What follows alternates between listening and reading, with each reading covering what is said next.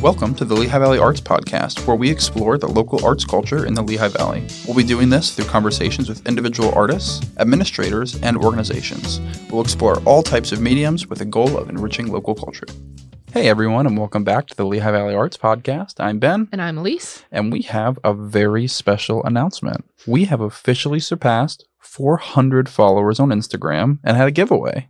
This involved the winner sending us what they'd like for us to read live on the show. And the winner sent us a letter. So Elise, would you mind reading it? Hi, I'm Matt Mulcini, owner of Shards Recording Studio and co-founder of Tape Swap Radio. I always felt like the Lehigh Valley had something special going on creatively, which inspired me to start a very artist-friendly and unique recording studio to serve the local musicians looking to explore their art. Although I studied violin, voice, and drums in my youth, I played in lots of bands, and I borrow much of my ethos from DIY and punk, as well as having been in mental health social work for 6 years. I try to keep everyone centered on creating the truest art they can. My hope is that in addition to a professional recording, they leave having had a fun, cathartic, fruitful, and even empowering experience. Tape Swap Radio is similar in that its mission is to be both a platform for musicians as well as a mirror to view what's going on locally, to keep folks motivated and excited to keep creating, connecting, and thriving.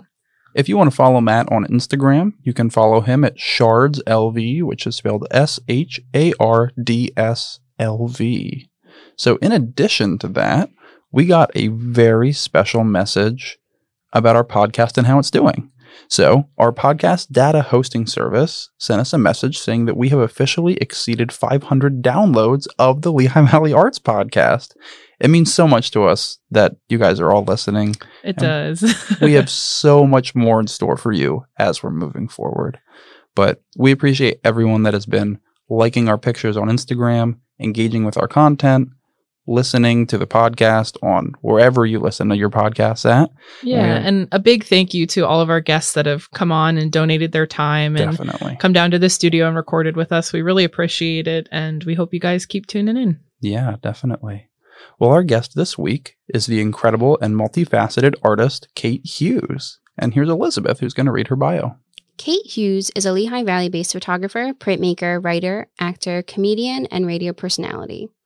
Originally from Philadelphia, Kate grew up involved in the arts. She could be found drawing and coloring from the moment she was physically able to hold a crayon. Classically trained in tap, jazz, and ballet, Kate's dance lessons spanned from kindergarten throughout college. Hughes also fell in love with writing at a very early age, always focusing on finding humor in ordinary, everyday life. She tried her hand at stand-up comedy at the age of 23 and eventually wound up landing her own internet radio show. You can still find her live on the air every Monday from 12 to 3 p.m. on WXLV through iHeartRadio and Twitch.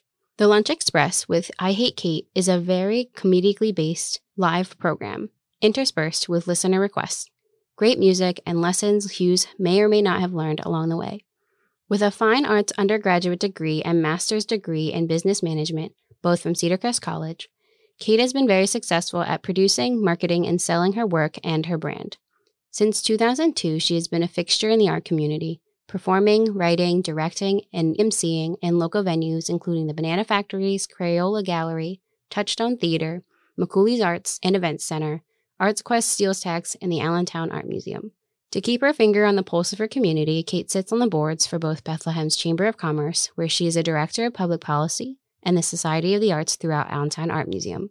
Hughes immerses herself in her own work as well as the work of other artists, holding the firm belief of helping, promoting, and collaborating with other artists or creative thinkers along the way is the true measure of success in the arts. A self-taught photographer, Hughes' primary focus is her photojournalism. Her photo collection of Women Who Inspire is highlighted through Most Flammable, Hughes' one-woman performances produced through ArtsQuest.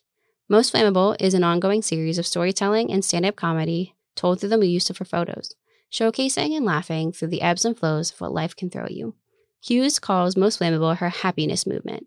These sold-out live performances have allowed her rare access into the lives of hundreds of kind, successful, magnetic women in the Lehigh Valley and beyond. The focus of her Women Who Inspire photo series is to showcase how each life has significant meaning and lasting impressions, creating a rippling effect of change and evolution as seen through Hughes' lens.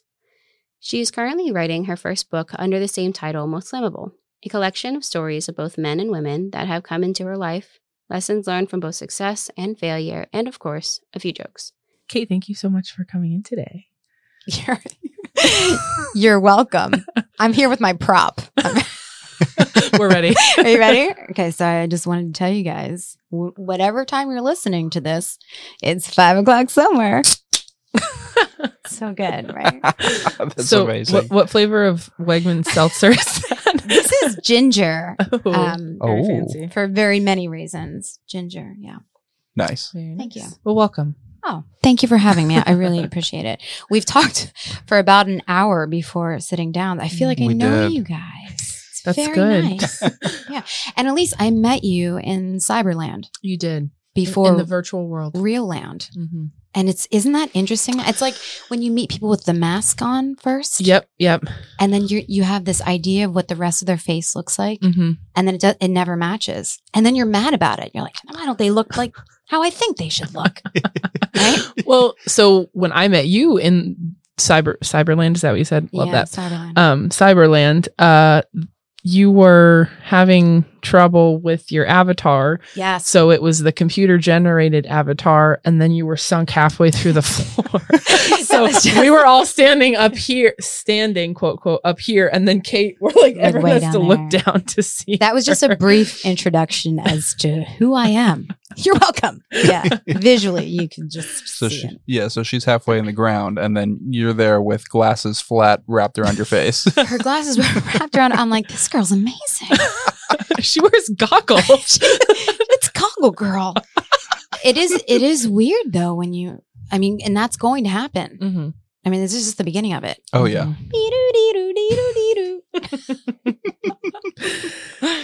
I'll stop. No. So yeah, that was really cool meeting you in that space. So that was put together by Tyrone Webb. Yeah. And that's his, the one that he had done was through Spatial XR and their VR. What am I supposed to call it? I love Cyberland. Their VR Cyberland program. Yeah, I'm going to get in trouble for that. Yeah, and shout out Spatial for sharing our information. Oh, yeah, on thank their you. That was page. very That cool. was awesome. Oh, they did. Oh, They that's great. did. Yeah. They're wonderful. They really are. They are. That was cool. So Yeah, it's a project that we're working on. Tyrone Webb, Michael Lebson, Brandon Seeley, Sarah Viteri, and Johnny Smith. And that's just one small part of it, the Cyberland stuff. But yeah, Tyrone Webb has his gallery virtually. mm-hmm. It's incredible. Absolutely. I think, we think about the pandemic and all the things that happened, but we have just been thrusted into the digital age. Oh yeah. Seriously. I'm not ready, as you can tell by my avatar. It's incredible to think that all of these things existed before we were forced to need them. Yeah. Mm-hmm. And now we're getting used to these things that have existed for years. Mm-hmm. Yeah. Well, and the way that the creative applications that are going along with that, like how people are taking it and reshaping it Yeah. for their purposes, because I don't know that before that I would have ever considered going to a virtual gallery opening. Right. I would have been like, yeah, okay, I'll just drive over there. It's fine. I'll get in my car. My car is real. Yeah. Yeah, it is interesting. And I do think I want to kind of touch on what you said, the creative people. I mean, we're sitting amongst some of them right now. We are the people that are going to help us get through this and really just navigate through the digital world, because you're not going to go to a virtual gallery and talk to someone who's, curating it or running the gallery. That's, 9 to 5 or like an accountant. That's the word I was trying to think of. You want someone that's going to sort of entertain you and engage you in creative and thought-provoking conversation. Absolutely. And let's put our superhero capes on right now. Yep. Shout out to the Lehigh Valley Art Avengers from Keith's episode. Oh yeah. Yeah, that's right. Yeah. Yeah, absolutely. So that hive mind collective of creatives working together on projects, and Tyrone's virtual gallery, that's part of a project that you're working on. Yeah, he sort of, what has been really interesting through all of this, he reached out to me. Gosh, I don't remember the time frame. I don't know if it's been like that for you guys too. Everything kind of seems to like, Oh, the last year is just Oh gosh. it's yeah. really weird. Yeah. So he reached out to me and he said, I want to talk to you. I have this idea. And I'm like, yeah, right. I'm busy. No, I was like, yeah, sure, I'll be there. And I met him, and he asked if I knew anybody that would be interested in sort of working on this project where we meld the worlds of theater and the visual arts together. And I said, yeah, let me put some feelers out. And I called my squad, and everyone, is like, yes. And that's another thing, like through all this, the people, the creative people, the artists and the musicians and all of those people, they're hungry. They're hungry for stuff. Their world shut down. Yeah. So this is an opportunity, and it was Tyrone's idea, to really just full throttle, just get everyone that we possibly can involved and just immersed in the art experience. So his idea was to call it That Thing At. So say we do it at the Banana Factory, and people were like, oh, did you see that thing? What thing? That thing at the Banana Factory. So that's the idea. But yeah, we're like a secret society. I can't give you too much information. Otherwise you'll go missing. I'm joking. That's a joke. Well, I was going to say, on the Instagram and on collectively yours or Tyrone's or Michael's, I've seen pirate costumes, astronaut costumes.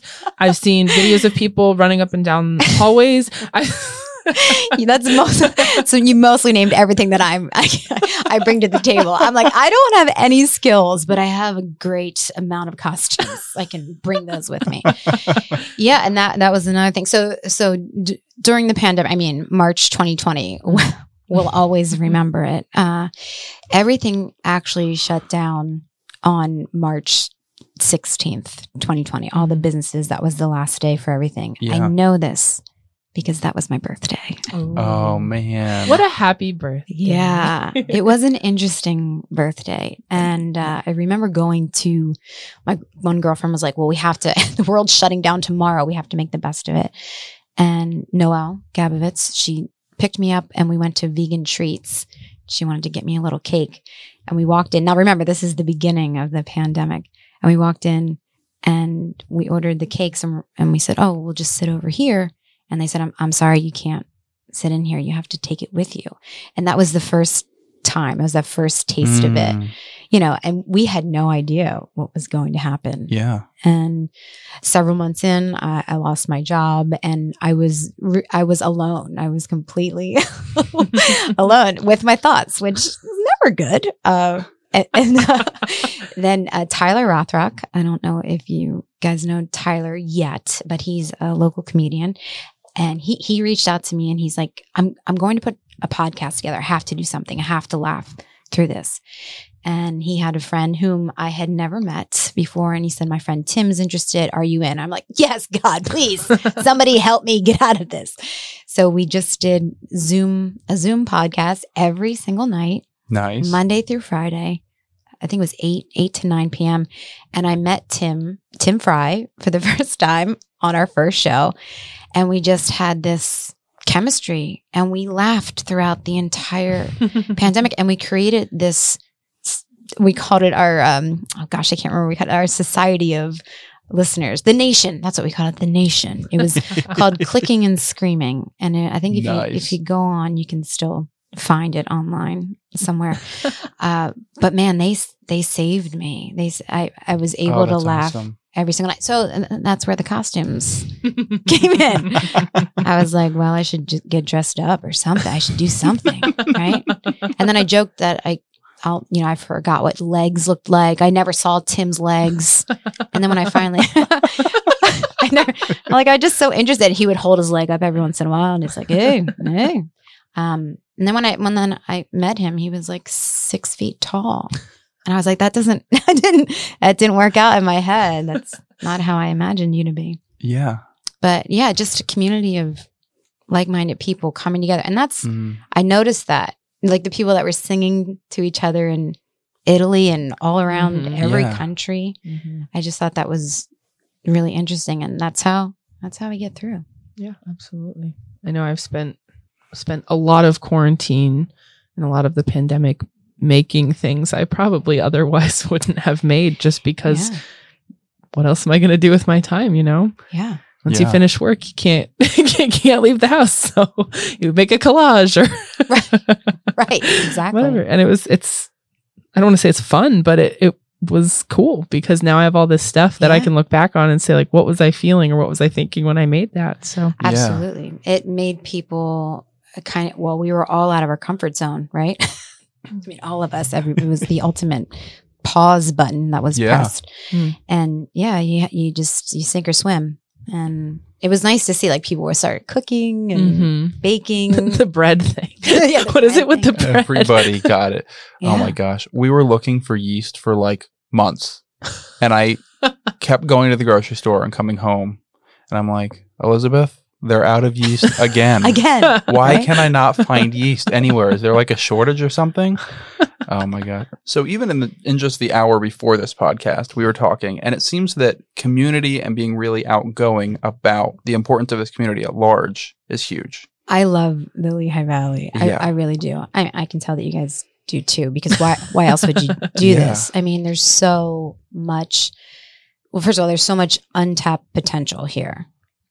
Besides that, there are so many creative and wonderful people here. I'm from outside of Philadelphia, and I went to Cedar Crest College, and I just never left the area. And I'm on the Chamber of Commerce for Bethlehem. They felt sorry for me. They're like, all right, come on. And I've met so many wonderful people through being on the chamber. You meet all these business owners and people that genuinely care about our community, our businesses, and the people that live here. And I haven't really experienced that in the other places where I live. And I got involved in theater, local theater, probably like 10, 15, it's more like 15 years ago, I guess, if I'm going to be honest about it. And I was working for the V-Day organization. Okay. I'm sure you're familiar with that. Well, you are, Ben. It's an organization that is trying to end violence against women and girls. And I did that for many, many years. And we did the Vagina Monologues. And I met so many amazing women through that organization, putting that production together. Have you seen it, Elise? I haven't. You haven't? I'm sitting here thinking, I need to do that when I get home. Yeah, you have to watch it. Yeah. And it's just Eve Ensler is the writer, and she wrote all of these monologues. And you get your community together. No one has to be an actor. And, they just get up and you can read it off of the cards. And man, it's such a thrilling organization to be a part of. So I was working with Turning Point, and I can't remember the other name of the organization. It's been so long. I blame the pandemic for everything. Where are my keys? I blame the pandemic. It's true. I haven't used them since March 2020. I haven't left the house since March. A Woman's Place. I remembered it. Yes. In Doylestown. Yeah. So doing that, I've met so many women and their husbands and sons and brothers, and just this community of people that I'm still in touch with. I haven't done that production in a couple of years now. But yeah, we all keep tabs on each other. That's awesome. It's really nice. Yeah. Have you always been this outgoing? Oh, no. Great question, Ben. No, I was painfully shy as a child, but I did always like to shop. I want that to be known. So we would go to the mall every Saturday night. My grandparents would be there. My older brother, and I, Roddy. Shout out. Hi, Rod. And I would go. I had to get the biggest, shiniest, most colorful earrings. That was very important to me. And I would pick them all out. But I could not take myself up to the counter. I couldn't pay for them because I was so shy. So I would give my brother the money, and he would wind up paying for my earrings. And that went on for years. He's still doing that, actually.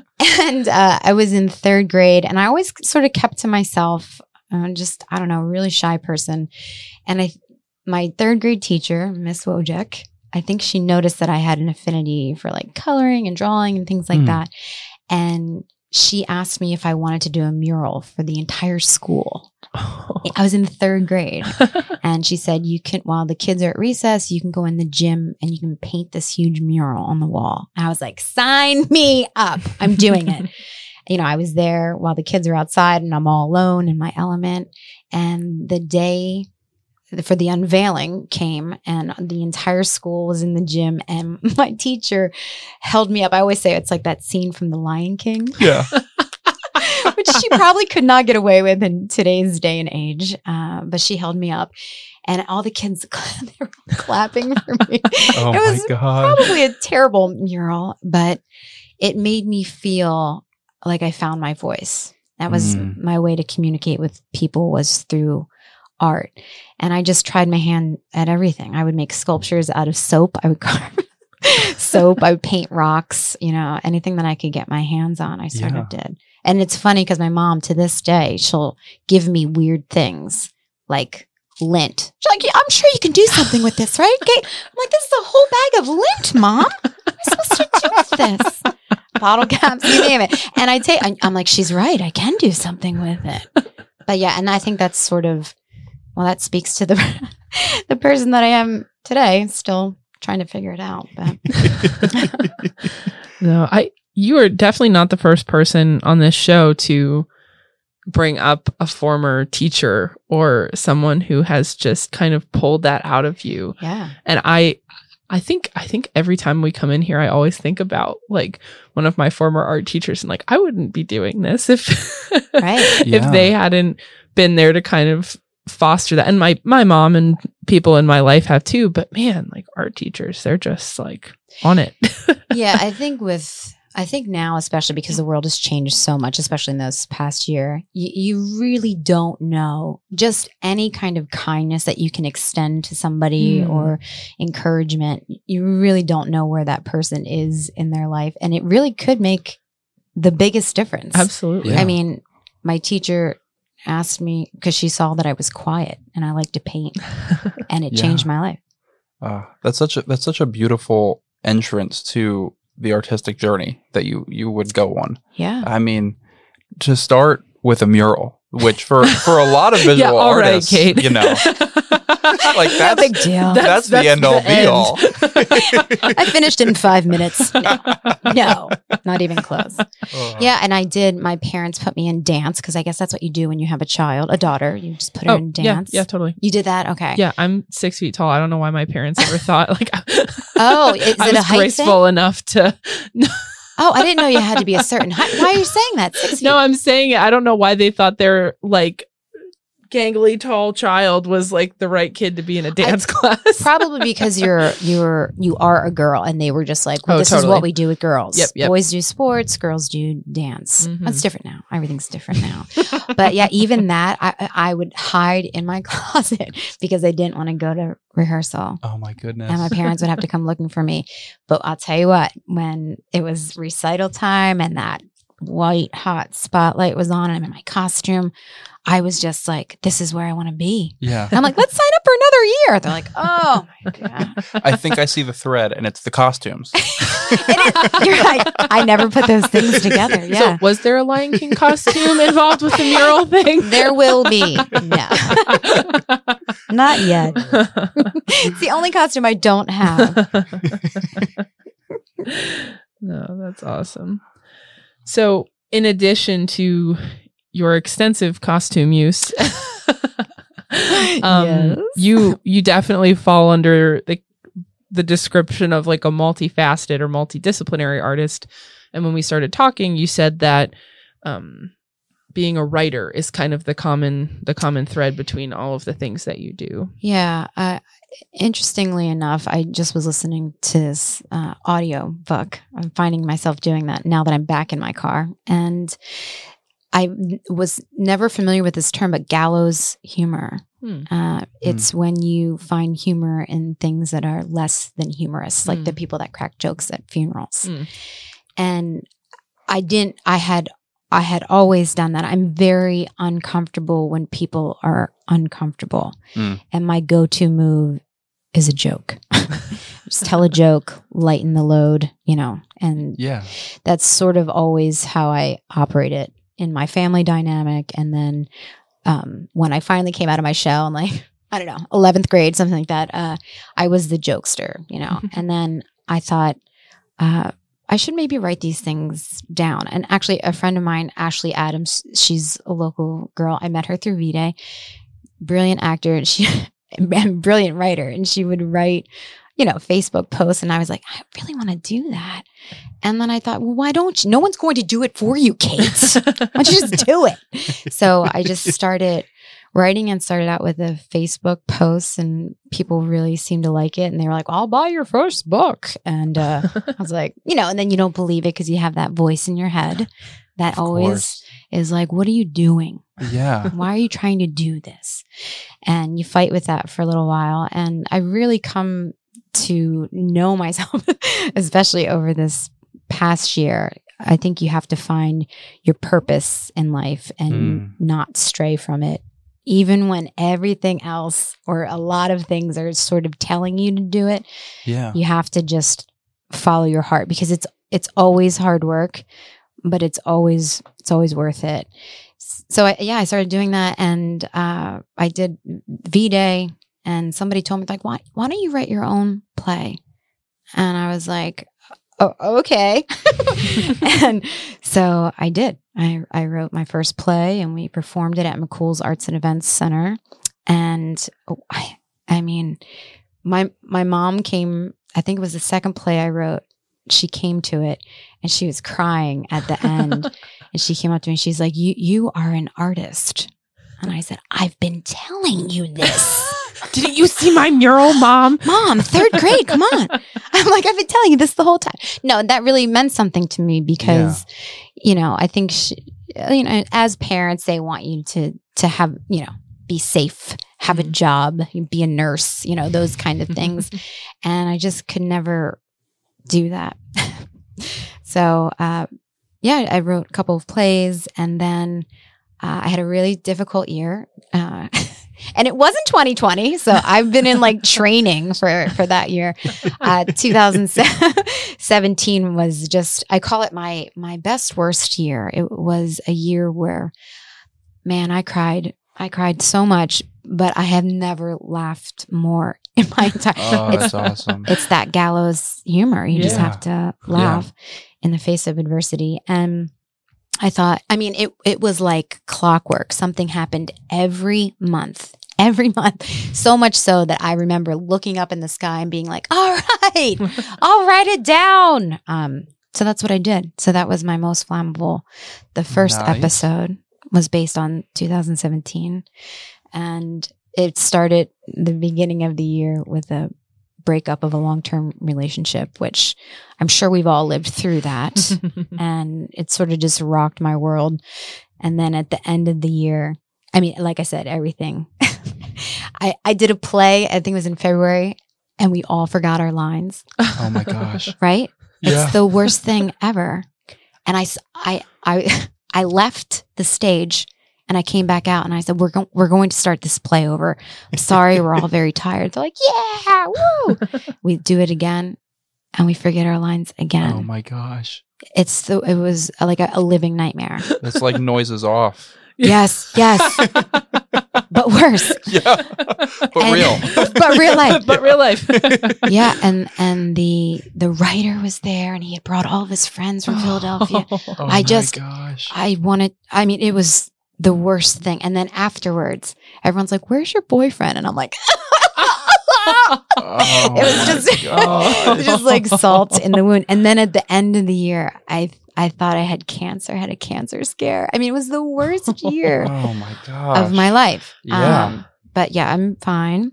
And I just thought, when you have what you perceive to be a near-death experience or something that, you think I'm going to have to fight a hard fight, everything that you think is important, somehow you see very clearly that what is actually important and what can just go to the wayside. Mm-hmm. And at the end of that year, I knew exactly what I wanted and I decided I'm going for it. So that's when I decided I was going to write that show. And I did. And I sold out, no big deal. Which was amazing. I begged people. I begged them to come, and I will do it again. So thank you for having me here to do that. Oh my goodness. You're welcome. Just to clarify, Kate did not beg. We begged her to come on today. I don't know. Well, potato, right? So I was just thinking about, like, I haven't been in a play since I was a kid. Oh. And that is like a reoccurring nightmare that I have Oh, for no reason at all. It's horrible. I lived it. And it's like I also play the violin, so it's like it doesn't matter. Like, it can be like forgetting my lines, or like getting on stage and then I didn't memorize the piece, or like getting here and I didn't read any of my notes. Like, it's transferable to anything that I'm working on. It's horrible. It is. It's like the the naked dream, or the underwear dream. Yeah. Or the college one where you like, it's the last day of school and you didn't do your term paper and you're going to fail out and you won't graduate. Right. Yeah. Universal anxiety. I love it. It's like non-college anymore. Like, there's no paper to finish. Now there's just grants to finish. Right. Now there's harder things. So we talked about you writing. Yes. We talked about you acting in plays. Mm-hmm. And in the information that you sent us beforehand, there was some stuff about some films that you've been in. Yeah, it's interesting. People they just ask me to do things, and I am a yes girl. I'm like, sure, yeah. And I just put it on my schedule and I show up when I'm supposed to. Sometimes I'll have makeup and hair done. Sometimes, it's a crapshoot. So Brandon Seeley of Living Proof Pictures, he was the first director, filmmaker that I worked with. And I believe the first film that we did is called Binge Purge. It's actually on... Oh gosh, I think it's on Amazon Prime. Okay. It's on one of those platforms. I think it's Amazon Prime. And I co-starred with Valen Turkovich, and she was the lead and I was the supporting actress. She is phenomenal. She is a phenomenal actress. She's been on, what are those? The Lifetime movie. Yeah. She's been in a Lifetime movie. Ooh, nice. And she lives here. Another gem in the Lehigh Valley. And Brandon put that movie into the film circuits and we won a bunch of awards. And I actually won Best Supporting Actress in one of the awards. Can we do like an applause sound effect there? Yes. So you guys are with an award-winning actress. I should have brought my Oscar. I do have one. I made it myself, but somebody had to do it. So that kind of like gave me I caught the bug for that stuff. And recently, I'm working on another one with him right now. But right now in the film circuit, we have a short and a long. That's my film joke, Ben. I love it. You're welcome. That was for you. A short and a long. So the feature length is Brandon Seeley, Living Proof Pictures, and it's Bitter Taste of Ginger. And it's my first death scene. Oh, man. I get to die. It was very interesting. And then the short that we have is Life Happens Then You Cry. And that's with La Princesa Productions and Cuba Fernandez. And he has his own production company as well. And we shot that entirely in Bethlehem, right on Main Street, essentially. Awesome. And I think it's a 15-minute film. Now, that's in the film circuit currently, so you can't see that yet online. But we have won a couple of awards for that. We won the People's Choice Award in the first film festival that we were in. Wow. Awesome. Which I'm told that's the award you won. Right? Yes, that is. You better say yes, Ben. Yes. Yeah, that's oh my goodness. Yeah, at film festivals, everything else is so up to taste, and the curators can be very very esoteric in their choices and what they want. But getting that audience award at any film festival is really an accomplishment. And it's all original score in that one and the other films. Yeah. And this one in particular, Life Happens Then You Cry, I think because it's a short, there's so much information that's packed in a short amount of time. The music really, it just drives it. And I never really noticed that about films before, embarrassingly enough. But man, I'm very proud of all of the work that I've done and the people that I've worked with. But Sarah, she's another one. She's like, I wrote this film and I want you to read it. So I'm reading it and it's like this girl named Kate and her friend Sarah. I'm like, it sounds familiar. Like, are you sure this is a film? Are you stalking me? I'm like, sure, I'll do it. Yeah. And we had such a good time doing it, you know, and like everyone was so nice and kind. And I hadn't done, I mean, I had done a couple other films before, but I had always done just theater my whole life. Yeah. And I really like it's film is forgiving. You Yeah, get a redo. What It's was not that? like live theater. What was that transition like from the theater to the camera for you? I have to say that I do feed off of that audience because people do ask me like, what do you like better? There's so many great parts about theater. I mean, that energy, gosh, you can't get that anywhere. It's unbeatable. For sure. And I just feed off of that. I need it. So film, it was difficult for me. And you know, there's no one to read for like where the line's falling, where the laugh's falling. Mm-hmm. But then when you see it at the premiere and you hear these people laughing, I don't know, it just didn't register for me at first. Like, oh, I knew that was a funny line. I knew I had to deliver it a certain way, but it was kind of like the reactions were placed on hold because it was recorded. Yeah. I don't know if that's a good way to describe it. Oh, No, absolutely. I think that's a great way to describe it. But so it was difficult for me. But then when I Yeah. saw it and seeing it for the first time, Brandon was like, I want you to see it before the premiere. And I was like, I don't want to look at myself. He's like, why are you an actor? I'm like, Great question. We'll get to that later.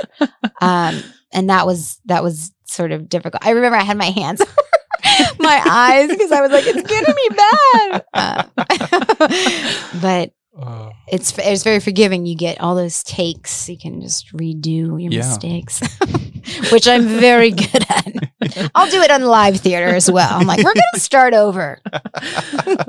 Yeah, we never say that. I don't want No. to listen to myself. Then why are you doing podcasts? It's weird. Yeah. Now with the like, I have a radio show. Yeah. So I think that was just a natural transition. And now you have just been doing this podcast and you don't have any prior experience, correct? As a host, yes. As a host. Okay. Yes. But you have podcast experience. Okay. Yeah. So you know when you're on it, like when I first started a million years ago, that my voice was like very much up here and nasally, and and you listen back, which is very important. Yeah.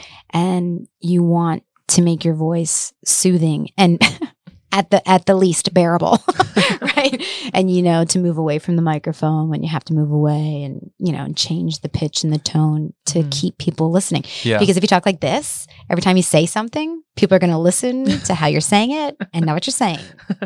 And I do that now. Exactly. Yeah, absolutely. I hear people and I'm like, I can't even hear what you're saying. I want you to stop talking like that. Yeah. I to a T, I understand that. Yeah. Yeah. Yeah, you get it. And do you listen back to your shows? I mean, I know you do the editing, so you have to. Yes. But Well, do you find yourself just like cracking open a bottle of wine and listening? Oh, yeah. Well, there's a funny story with that, too, because when we first started it, Elise, you were like, my only contingency is I will never listen to the show. Are you serious? You're like, I'll do it, but I don't ever want to hear what I've done. But it's a podcast, Elise. I know that. We always joke, like, I live in perfect oblivion that no one listens to this at all. And now, like, the more people that are listening, or like even people I don't even know, and then I've gotten into conversation, they're like, oh, have you heard about this podcast? And I'm like, damn it. Like, you're like, I don't want this to be popular. No, and I do, because the message is so important, but it's crazy. The what is the word I'm looking for? The self-consciousness that comes with any sort of art, whether it's visual art, performing art, is you are so open. Like everything is exposed. Like your emotions, your voice, like everything. And it's not for the faint of heart. It's not. And it's funny because when we started this project, I like podcasts, which is why I was like, sure, podcast, why not? Right. So now I've turned it into almost like a meditative sort of thing where every time I go for a walk, then I'll just listen back to one of our episodes and then say, okay, why did you say it like that? Or why did you say that word? Or why do you keep saying and and try to kind of fix it. But yeah, totally. That's I absolutely the listening back thing. The end to that original story was that we did the second episode, and I preview our episodes so I can listen to them in as many different environments so that I can mix and EQ them so that they sound good everywhere, right? Okay. And unless you upload it to a streaming service, you can't listen to it in the car, right? Especially on an Apple device. Okay. And so if anybody listening can find it, good luck. But I upload the show to SoundCloud under a completely different show name and you a do? very random username. Oh. And they're very rough drafts. And then I send them to us so that we can listen to it. We I can think pull it up on that's- SoundCloud. Yeah. That's really important. Yeah. So that's a challenge for everyone listening, is if you can find the show alias and alias username, you can hear the show before it comes out. Challenge accepted. But I sent that to Elise, Yeah. and she's like, I guess I will listen to it. If I have to. Yeah. And then she had some very valuable notes. Yeah, no, and it's good. It's all good. Yeah. Yeah, I mean that's how you grow and you get better. You have to. Trust me. When the first film, I'm no joke. I was like hiding. I'm like, I don't want to see it. Well, then you're in the wrong profession. Oh, okay. I'll look then. Oh man. Yeah. So your radio show is hysterical. Oh, thank you. Speaking of natural transition. Yeah. WXLV the X, the Lunch Express with I Hate Kate. That's me. You found me. Yeah. I know. Yeah, I've been doing that for far longer than I should be doing anything. And again, when I first started, I started out, I was doing the Vagina Monologues. A girlfriend of mine was a DJ on the X. And I just asked her, I was like, hey, can I come on and help and like promote this show? Yeah.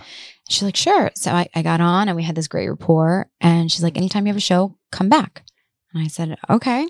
Maureen McGrath. It was Renee on your radio. So I kept asking her. And then finally she made me a co-host. She finally gave up. She's like, fine, you can stay. So I stayed. And then they offered me my own show. And I've been doing, I think it's been like, it's a good decade, a good one, maybe like a 12-year decade. Wow. Yeah. And before the pandemic, I was able to bring people in and interview them. So I've interviewed so many artists and business owners and entrepreneurs and people that I find to be interesting. And my issue is I am not capable of small talk. I feel as though maybe you suffer from the same disease. I think that's why podcasters make podcasts. Yeah, probably. I just can't do it, you know. And I don't like that when someone's like, "How are you?" I'm good. How are you? That's not even. That's just another way of saying hi. Yeah. You know, if somebody asks me how I am, buckle up. I'm gonna sit down, grab a drink. It's gonna be a long conversation.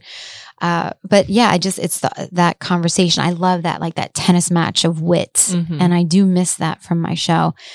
But right now it's a 3-hour show. It's Mondays, 12 to 3 p.m. And it's the Lunch Express with I Hate Kate. And I have listeners, they text, they send Instagram messages and Facebook messages, they request songs, and we tell stories. And I take notes in my phone during the week of weird and stupid things. And I talk about them. That's awesome. Yep. Yeah. When you came into the studio today, I listened today. Thank you. And I was texting Ben and Elizabeth all day going, Kate is giving us a shout out on the podcast, on her radio show. Yeah. That's so fun. Well, yeah. I mean, you did that for me. I can't tell you how happy that made me when I saw that. It did. You know, that's what I was saying, like these little things that we, sorry, I just punched the microphone. I talk with my hands. I should sit on them. These little things that we can do to help each other. Yeah. They really matter. So then I begged people today. I was like, please do what Elise did. Record this and play it. But yeah, I do appreciate that. And you know, when people listen, I always say, you've been warned. You tell me you're listening, I'm going to say something about you. And it's usually good. It's usually good. I think the first time that we mentioned you was in Tyrone's episode. Yeah. Because you took the picture, I believe, I did. that he sent. Yeah. Yeah. Yeah. Yeah, I do photography. I can't sit still, as you're witnessing right now. Yeah, I've known Tyrone for years, and like I said, we were working on that thing and Yes.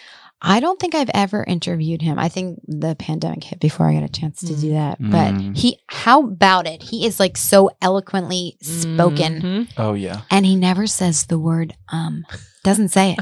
It's not in his vocabulary. Seriously, it's impressive. It is. I hate him. Just kidding. I love you, Tyrone. Yeah, I usually do an pass on all the episodes where I go through. Our record is 395 that were cut from an episode. You didn't have to tell us that. I didn't want to know. Well, that's between us and the guest that was on total. So, it's probably like 100 a person. Probably more than guests. That's kind of weird. Yeah. That's stupid. Just kidding. But yeah, the amount of time it saves not to say is immeasurable. It's weird. Well, it's that space in between thought. Yeah. It's the space keeper. Yeah. The space keeper. What else do you guys want to know? I'm just kidding.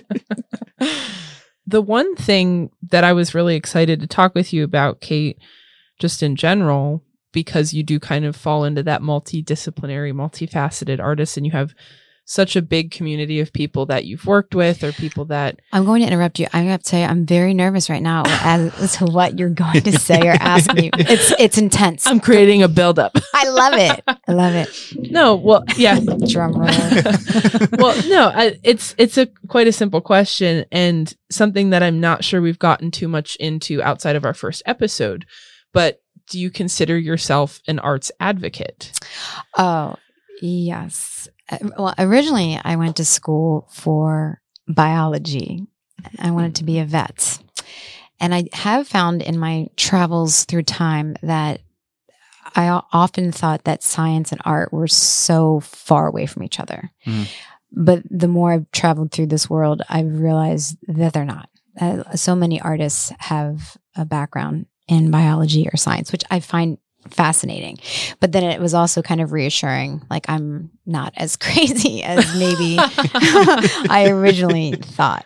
But yes, I have been collecting art for many, many years, probably 20 years at this point, again, if I'm going to be honest. And I have a very tiny apartment. I've moved 3 times, I think, and I have really high ceilings. So I'm able to sort of salon style. But I am running out of room. And I took great care today before I came here. I wanted to, if I could, list the artists that I've purchased. That would be lovely. Please. Most of them I've purchased, and some people have been generous enough to give me pieces. And I've done trade with people as well. And first and foremost, I have to mention Laura Bly. She's a clothing designer. She's on the south side of Bethlehem, and she has the task of dressing me for my shows. So I went to her for my last show and I said, here's the idea. Make me look like a peacock. I did. So she made me an outfit with peacock materials, beautiful thing that she made just for me. And I also said, Laura, I'm going to need a rainbow suit. Come on. And she did. She made me a rainbow suit. So Laura Bly Designs, she's a lucky woman to get to work with me in that way. Anna Hamilton, oh gosh, just a brilliant artist. I've known her. It's so funny how time goes by so fast. She's a painter and she's a studio in Allentown. Tyrone Webb, Michael Lebson. He's actually a painter. You've had him on, but I have one of his photos. He's a photographer as well. Oh. Anthony Smith from the Banana Factory. I have many. I have 3 pieces that I've purchased from him, and then he was actually throwing away art. Oh my goodness. Because he's like, it's bad. I said, it's not bad. Is it free? Can I have this trash art? Which is not trash art. That's a terrible thing to say. But so I was able to have more of his stuff because, obviously it's wonderful work, but you know how you are. You're just like, well, this isn't good enough. Yeah. Yeah. Lauren Kuhn, oh gosh, from the Banana Factory. Do you know her? Yes. Her work is so good. I actually helped her. She was struggling at the Banana Factory. She was new. She's moving this huge box, and I was trying to help her because I was like, oh God, this poor girl. I'm like, plus I want to show off my muscles, right? I'm like, I got this. Why don't you lay down? No, and I I helped her move the box, and I went into her studio, and I was like, oh my God, it's so good. It's So I bought a good. piece, a fried egg, as a matter of fact. Lauren Beekner, who actually has work, this is June, she currently has work at the Banana Factory. She does amazing paintings. Bobby Zeke, I have one of his wood pieces. Al Johnson, he's also at the Banana Factory. I have 3 pieces of his. Egidio Galgano, I love his name and I love his artwork. He's on Instagram. He's very active and his work is wonderful. Caitlin Lau, she's a photographer, she's a painter, and I have a couple of her pieces. She's donated to the Vagina Monologues for me, artwork. Michelle Neifert, she was at the Banana Factory for many years. She's an Allentown-based artist. Daryl George travels all over the world, oil painter. Stephen G. Amy, I haven't seen him lately, but I've collected his artwork. I have a long list, so I'll just read them off. Will Hubsher, his work is amazing. Do you know a lot of these artists? Okay, good. Arturo Cabrera, he is like, man, I knew that I had to buy one of his pieces because I thought, I want to say that I have one. And when he hits the big time, That's such a flex. Seriously. I'm like, I own an Arturo Cabrera. Kayla Ackelson, young artist just starting out. Her work is so cool. Nancy Bossert, if you need to get her on the show, she does just about anything a person can do creatively. And she's like one of those people that she doesn't know she's showing off, but she's showing off. She's just so good at everything that she does. It's kind of ridiculous. Chris Costo, I've known him for years. I have several of his pieces. Laurie Franzo, Jesse Reno, Chris P. Jones, and Christy Garton. They do like this pop art stuff. Marilyn Fox, she's a great artist too. Michael Freeman. Do you know Michael? Did you have him on here? He was our first How did you guest. find him? Yeah, he was your first one. That's right. Yeah. He was contacting me about his artwork, and I said, let me see it. So he told me he's a legally blind painter. So he kept texting me and showing me his art. I'm like, I have to buy 2 pieces. Yeah. So I bought 2 pieces. Oh of my it. That's amazing. Oh my God, you're the That's me. So I know Michael through my job, and that's so because I run the Arts and Access program through the Arts Council, and he contacted the Arts Council about stuff, and so we've just been in contact since I started that job, and he texts me pretty much every day with a new piece of art. And I went to his studio a couple weeks ago, and it's floor to ceiling, like art everywhere, stacks of stuff on the floor, like literally everything. Yeah. And every time he's like, Elise, I sold a painting, Elise. And it's just like, it makes me so happy. I know. And I remember a few months ago, he's like, I sold 2 paintings to the same person. And he's like, they bought 2. Yeah, that's me. Yeah. Oh my God. Yeah, I think he's great. Oh, and that's amazing. I was over at Juxtahub, which you're familiar with. Yeah. And I was like, is that Michael Freeman? Yeah. And I was like, what a tiny little world. Oh my gosh. And it's great that, there's that place too, just supporting the artists. Oh, yeah. Kristen Woodward, she's an amazing artist. Andy Grunberg, she's based out of Allentown. I love her. She makes jewelry and she paints and does collages. Khalil Alaic, he's married to Laura Bly. He's a sculptor, painter, printmaker. He's another one. He just does everything. I have a couple of his pieces. Tina Cantelmi, she's a painter in the Lehigh Valley. She's in Washington. Charles Salvatierra and William Wyant. These are the house painters that listen to my show. I told them I would give them a shout out. Tom Holmes is a sculptor. James Conti, he's this young guy that makes these beautiful lamps out of wood. He like carves. I have a lamp that's a tree. It's a beautiful, he's like 22 years old. It's ridiculous. Yeah. Shweta Jajodia. She makes beautiful furniture. Valerie Young, Rick Lung, Danny Polk, Dan Getz. They're glass artists. Wonderful people. W.T. Williams, Lynn Beadle, Ariel Schnauzer. I have pottery by Deb Slada and Naomi Story. Lynn Noble is a photographer, a writer, published author.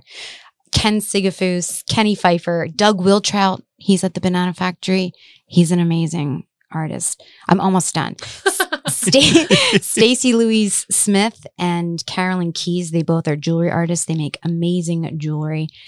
Cody Abrachinsky, Matthew Blum is a photographer in the Lehigh Valley. Melissa Perhamus, she had a studio at the Banana Factory for quite some time, and she makes beautiful things. She's experimenting right now. I heard your podcast a couple weeks ago that you were working with, was it watercolor that you were working with? Oh, yeah. Yeah, she's doing watercolor right now. Tom D'Angelo, Michael Hess, and my best friend, Veronica Budahas, who does these amazing, she does everything. She makes tie-dyes, she makes candles, she makes like organic face cream, and she cooks and bakes. And yeah. That's it. That's everybody. Oh, that's it. Yeah. So that's my list. That's cool. I like that your response to a question about advocacy was, I have a huge collection of art, and here's all of the people that I got it I think from. I missed a couple, but I think that's most of them. So that's awesome. No, well, I love that because through school, through my work, through this podcast, even I've often fall back to the phrase that a boss had told me once, that storytelling is the best form of advocacy. Yes. And especially art advocacy, which is cool because I think that ties back into that thing at the emotional connection between art and the artist.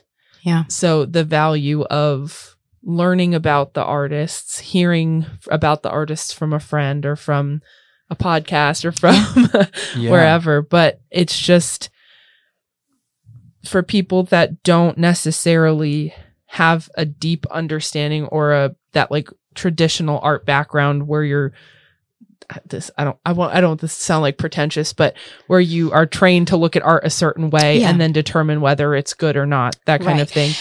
For people that don't necessarily like have that background, I think that it's the emotional connection, either whether you do or not, the emotional side of being connected to art is so important. I think it in some ways is more important than the it is absolutely more important aspect. Yeah, and that's how I mean I've been selling art for many years, and it is always an emotional purchase. And I would always say when someone's looking at something and they're leaving and not kind of pulling the trigger, I say, well, let me know, here's my card, let me know if this keeps you up at night. And they would come back and that would be the truth. But every artist has a story, whether it's how they became the artist, and we were talking about that earlier. Some people want to say some parts of their story, some people want to omit some parts of their story. And like Michael Freeman, I mean, he's like a legally blind painter. I was like, that is ridiculous. And I need to buy some of your stuff. And Arturo Cabrera, I mean, I told his story. I can't even tell you how many times I told his story. And Danny Polk, he's one of my favorite artists. He's a glass artist, and I think he was 27 or something when he started making glass. I mean, think Chihuly stuff, like really beautiful pieces.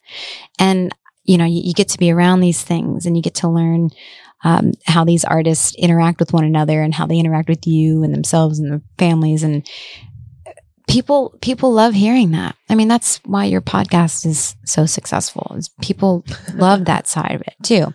And you fall in love with the artist before you fall in love with the art, if you're lucky. Totally. Definitely. Yeah. Yeah. And no, I didn't mean it to sound like that's not, that one is more important than the other, but I do definitely believe the emotional side of that is more important. And I think that's funny because that came up when you were talking about the film the film festival, and the People's Choice Award, that's more important than the right. and it's just, it's funny because it should be about the collective and everyone. Art is made for the viewer by the artist, or however you view it. Like, the emotional stuff is so important. I didn't. If it came across that I was correcting you, no, but I know what you're saying, like the technical aspects, and I appreciate that too. But for me, I always look for the heart of it, and if you can find that, you can be successful in selling art. Definitely.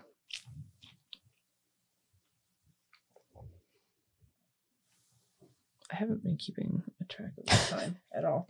You're like, it feels like forever. No, Is it over? I'm like this. I don't feel like we've been in here very long, but it's probably been like a while. Is there what did we not cover that you wanted to talk about? Oh gosh. You know, it's so terrible. I talk all the time, like for the radio. Like I don't even know what I've said. That's terrible. I know we talked about the films and my show. We talked about being shy. I had on here like the radio show, the writer comedian relationship, the multidisciplinary artist, the films, your art collection, that thing and then your upcoming show. Yeah, I think we got it all. Okay.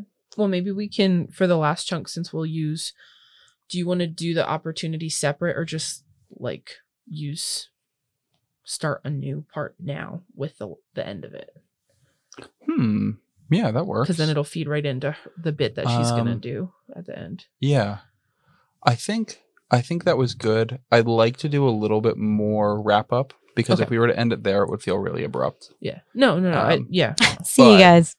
No, I want to talk more about the most flammable.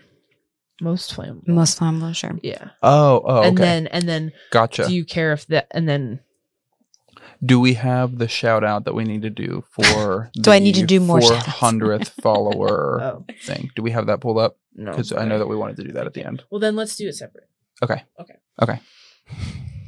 Sorry. We did That's fine. We did like a I saw a raffle thing, and this awesome, I can't remember his name now, but you probably know him. Recording studio in Southside. Oh yeah, I do know him. Yeah. I can't remember his name right now, but yeah, he reached out to me on Matt?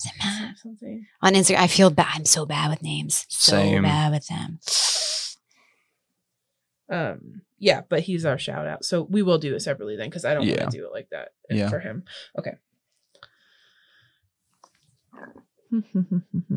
Okay, do you want to just jump right into then, like, I don't even know. Let me look really quick at the notes that I have from earlier too. Thank you for letting me say all those names. Oh, of course. Totally. No, I actually really like that. Like, no one else has done something like that, and I think it really hits home with like we were talking with Michael with like about the mission driven stuff and like how we are really honing in on our mission now that we're up to 10 episodes, and that's such a cool representation of that. Yeah, definitely. Oh, thanks. Yeah, I was like, they're gonna tag them.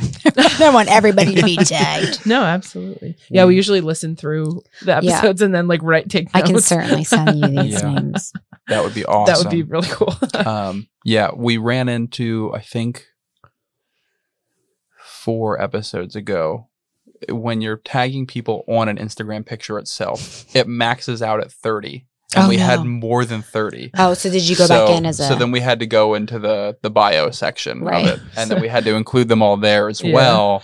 But then we only included the ones that were pertinent to the artist, their process, and people that they worked directly with. Wow, that's good though that you're running out of space for that. It was crazy. Now we keep getting notifications from Instagram like, if you're doing this as branded content, then you have to do this, and like it's not. We're not making any money. Yeah, we're all still poor. God, there's no money. Like, oh my God! Isn't it funny? That's so funny to me. Yeah. It's not funny. It's the opposite of funny. Oh, I know what else we can talk about. Another thing that has come up a lot in our episodes is use of social media, either in artistic process or in demonstration of your art. And you are so active on Instagram. Oh God. I'm trying. Even when I'm just scrolling through looking at other people's stuff, it'll be like, I hate Kate. So like, you're so amazing. And then like, palette emoji, heart emoji, palette emoji, heart emoji. Oh yeah, I did. That's my signature move. I love that. It makes me think of on TikTok, people will write in the comments like, I'm commenting for the algorithm. So then whenever I see your comments, I'm like, Kate's commenting for the algorithm. I'm going for the algorithm. I love it. But in terms of using that as supporting other artists, that's something that's come up a lot in conversation with guests.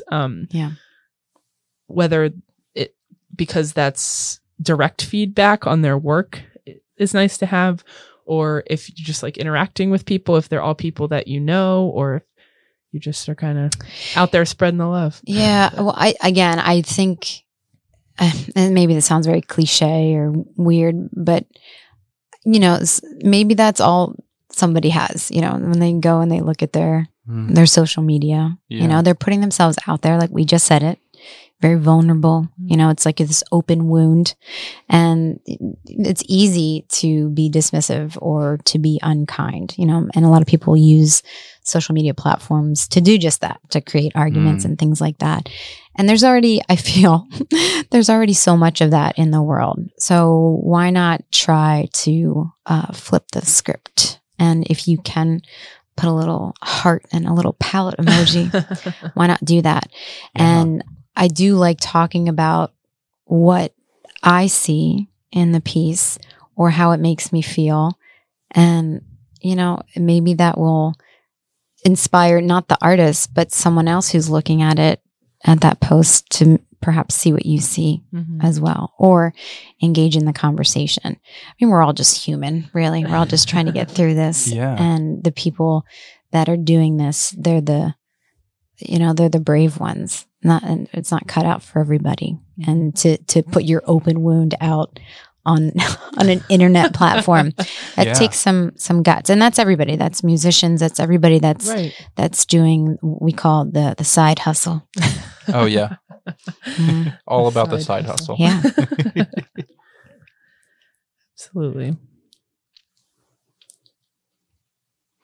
Well, Kate, thank you so much for coming in today. Thank you for having me. I've had such a good time. Do I have to leave? Don't make me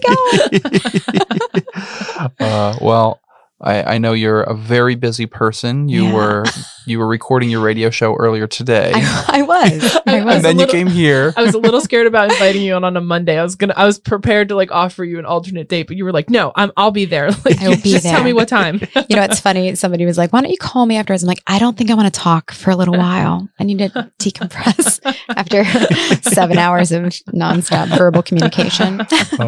Oh my goodness. Yeah, that's a lot. Yeah, but this was wonderful. I really, truly, from my heart, I appreciate what you are doing so much. Thank you. And again, I don't think you realize what a gift this is to the people in this community and the artists especially. But it's really, it's just so good. So thank you. We really appreciate it. And I've listened to almost all of them.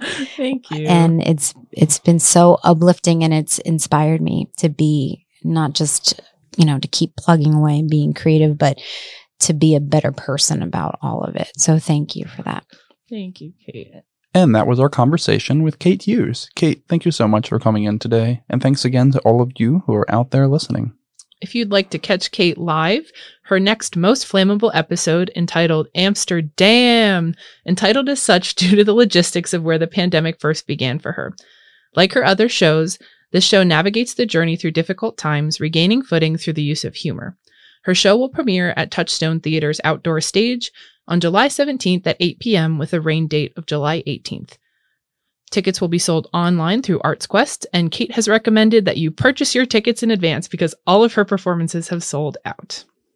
To close out today's episode, here's an excerpt from Most Flammable Women Who Inspire Episode 2, which performed at the Steel Stacks to a sold-out audience on February 28th of 2020. Kira. I meet Kira at my job through the gallery where I work. Kira is the director of Fig Bethlehem magazine.